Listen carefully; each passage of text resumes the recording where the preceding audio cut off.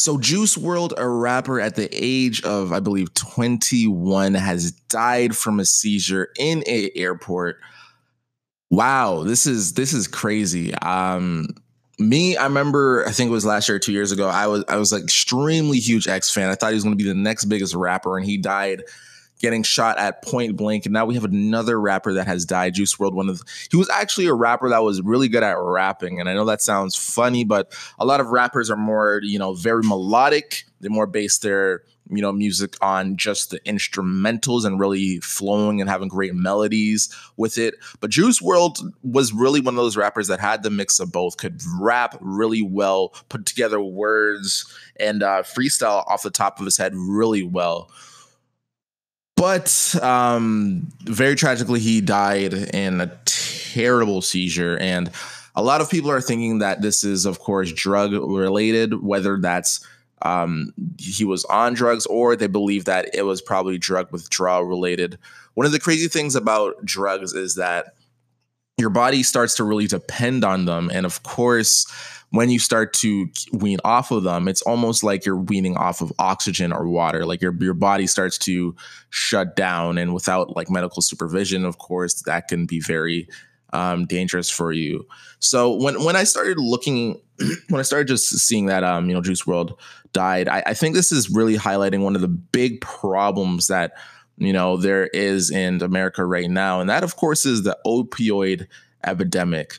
Now, we're talking about this crazy drug, fentanyl, that's getting like synthesized and made in China and basically bought very cheap. And they're putting this fentanyl stuff in everything. Like, this is one of the most addicting drugs in the world. And that stuff's in your weed.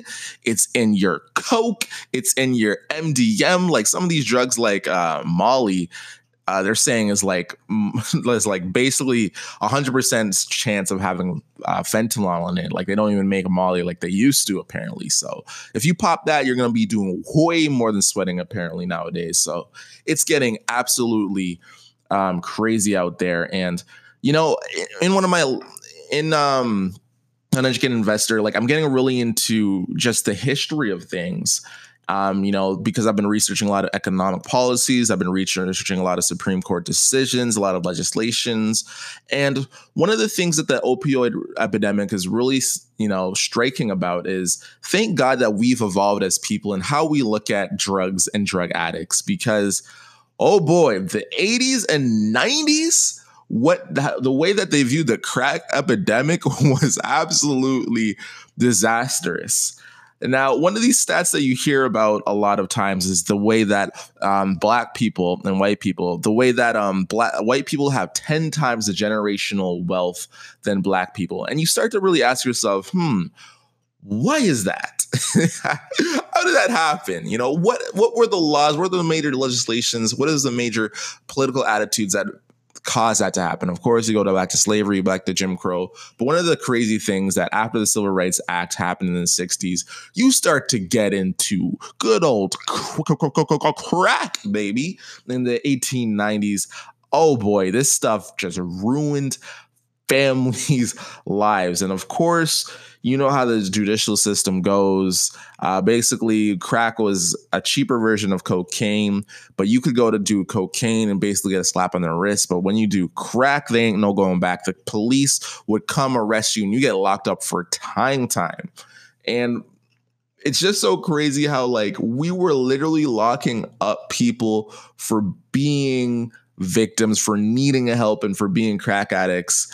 And getting hooked on these drugs that they didn't know at the time was going to ruin their life. They just thought it was like smoking a cigarette. They thought it was like doing weed, but crack turned into something crazy. Like it would just destroy your immune system. Basically everything you needed to do in life was just do crack. And guess what? If you try to get off crack, you'd basically like start to die from withdrawal. Like your body would start to shut down. So like, think about it, right? Like not only do you start doing this drug, your mindset's messed up, but you literally are dependent on this drug. And just the way that Juice World probably died from withdrawal, you would basically have a chance of dying from withdrawal when you start to get off crack.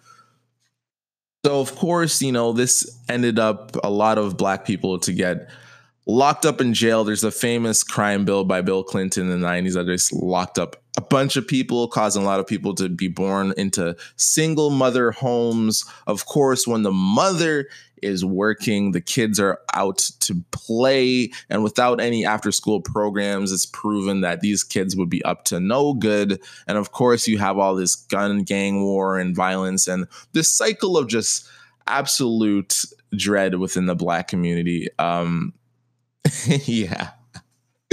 As you can see, I'm ranting, but like just my mind starts to, really pivot and see how history truly really repeats itself.